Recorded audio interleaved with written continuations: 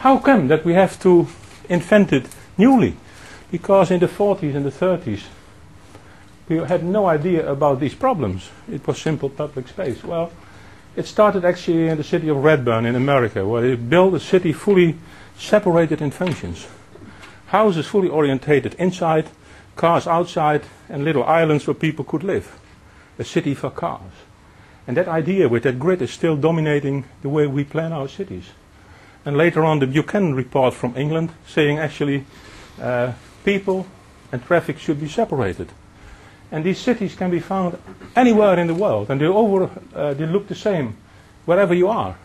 It look like anonymous places, because it's always the same idea, making functions separate people from traffic. And that's actually the heart of my profession. This is some safety campaign out of the 60s. A normal poor people would say this is war. One false move and you're dead. That can't be true, because this was public space. That network has a skin up to China. Where is it gone? Or this one. Roads are for cars and lorries, not for pedestrians. How quickly things are changed at the moment that we got cars. That suddenly there was no notion anymore about the fact that it was public space for all of us. The most important space we have in our society. It's simply gone. And we didn't even have any notion about the fact that it was gone. In Holland, this was a horse and carriage in the past, and it's changed now. It has become not a farmer anymore, he's become a driver. A driver of a towed wagon, following the rules for towed wagons in Holland, red on the back and white in front. Has a brake deceleration rate of 2.5 square meters per second. And maybe at first sight you think this is a group of musicians. It isn't. It's a civilian platoon in Holland following the rules for towed wagons. Again, red on the back and white in front by darkness. But there is no brake deceleration rate. There has been deep thinking, I think, from my colleagues in The Hague. And mostly there should be a leader assigned. Mostly it's the one in front of it. How we change the human world in a regulated world. Question to you. Is it allowed entering by car? What do you think? Is it so difficult?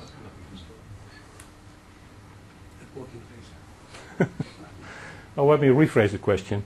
Do you think it's decent entering by car? It isn't, huh? I actually try to show you with this picture that we have two absolutely different systems with two absolutely different answers in the same situation. And that's actually what already Ben showed you, the two different types of behavior, social behavior and traffic behavior. And this is another one. What speed is allowed? Is it so difficult? Oh, well, I explain. It's 30 kilometers an hour. It's a 30-kilometer area. But do you think that 30 is appropriate when children are going just to school? No. And in the middle of the night, when no one's on the street, is it appropriate? Wow. I think 45 is also possible.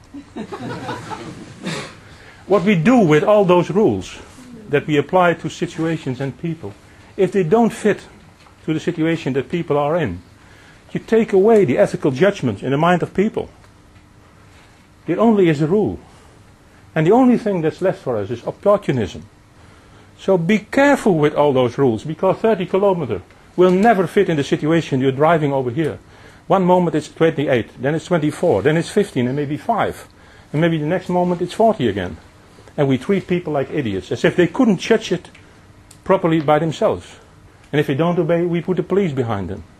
And in my opinion, it's quite simple. We know that people, the body of people can have an impact up till about 30 kilometers an hour. Then you destroy people. I don't want to destroy people. I live with people. It's part of my life, living with other people. So 30 kilometers is an appropriate speed.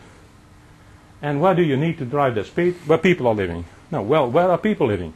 Where houses are. What more do you need to know? Why do we have to explain on signs that you have to drive slowly? People are not idiots. But if you treat them like idiots with all those signs, you'll see that they behave like idiots. They drive 30 kilometers when the school is entering. Be careful with all the rules. That's actually what I'm saying.